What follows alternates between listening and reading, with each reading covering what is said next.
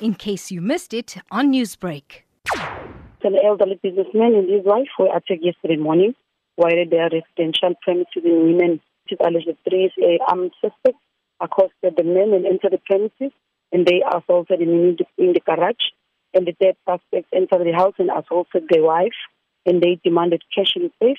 And then police were immediately notified, and they responded to the scene, and there was a shootout.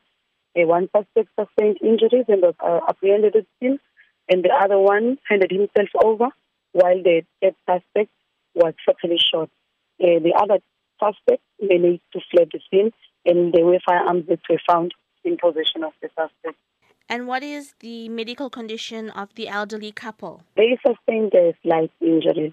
Is there any information known about the suspect that got away? The suspects that managed to flee the scene are still being sought by the police, and the two arrested suspects, will appear in the Weenen Magistrate Court tomorrow. They were charged for a robbery, attempted murder, as well as possession of unlicensed firearm and ammunition. Newsbreak, Lotus FM, powered by SABC News.